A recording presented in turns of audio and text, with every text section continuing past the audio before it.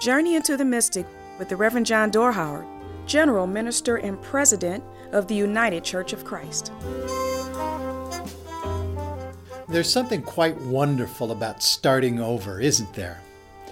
Even if it's something as contrived as turning over a new date on the calendar, marking the passages of time and life with a promise to try harder this time around has some meaning, purpose, and value.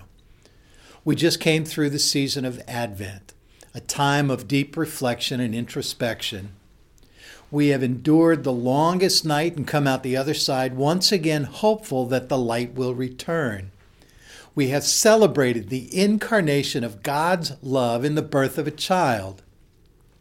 The time is right for us to make new promises, renew old commitments that have gone stale, and wipe the slate clean on past transgressions. This isn't merely wishful thinking, nor is it a quick fix to matters we would just as soon forget. I think there is something deeply spiritual and fundamentally theological about this. Our encounters with the sacred have always put us in touch with one whose love abounds, whose invitation to become something new is always present, and whose graceful, forgiving spirit has humbled us and instilled within us a desire to do and be better than we have been.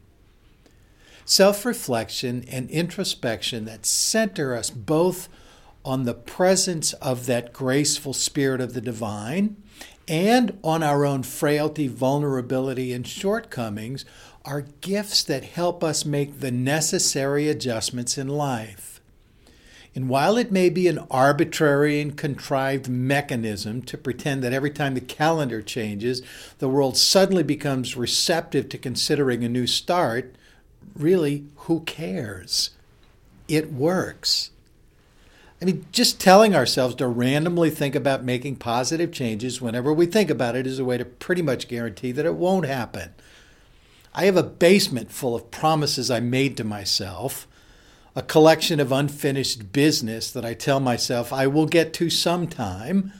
There's that stained glass window that cracked that needs repair, the table saw and router I bought to do my woodworking with when I get to it, the hammered dulcimer that wants me to tune it and learn to play it better.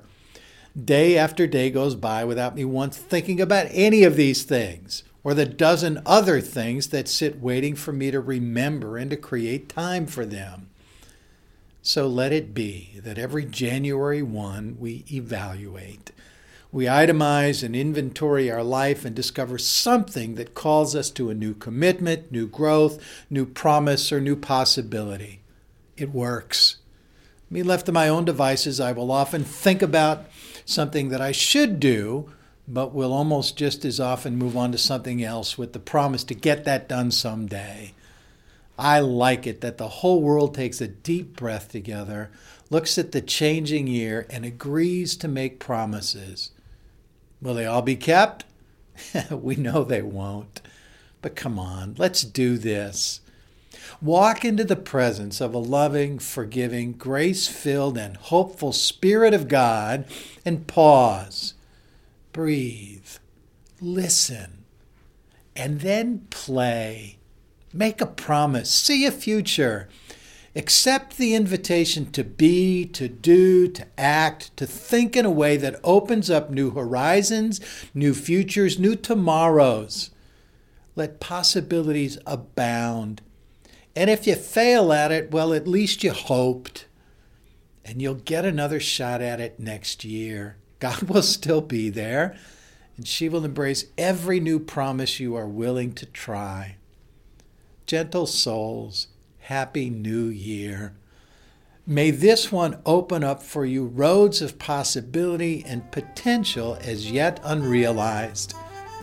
And may the abiding presence of the sacred fill you with hope and wonder as you continue your meanderings into the mystic.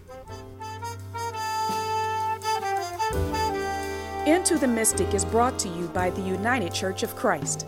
No matter who you are or where you are on life's journey, you're welcome here. Find us at ucc.org.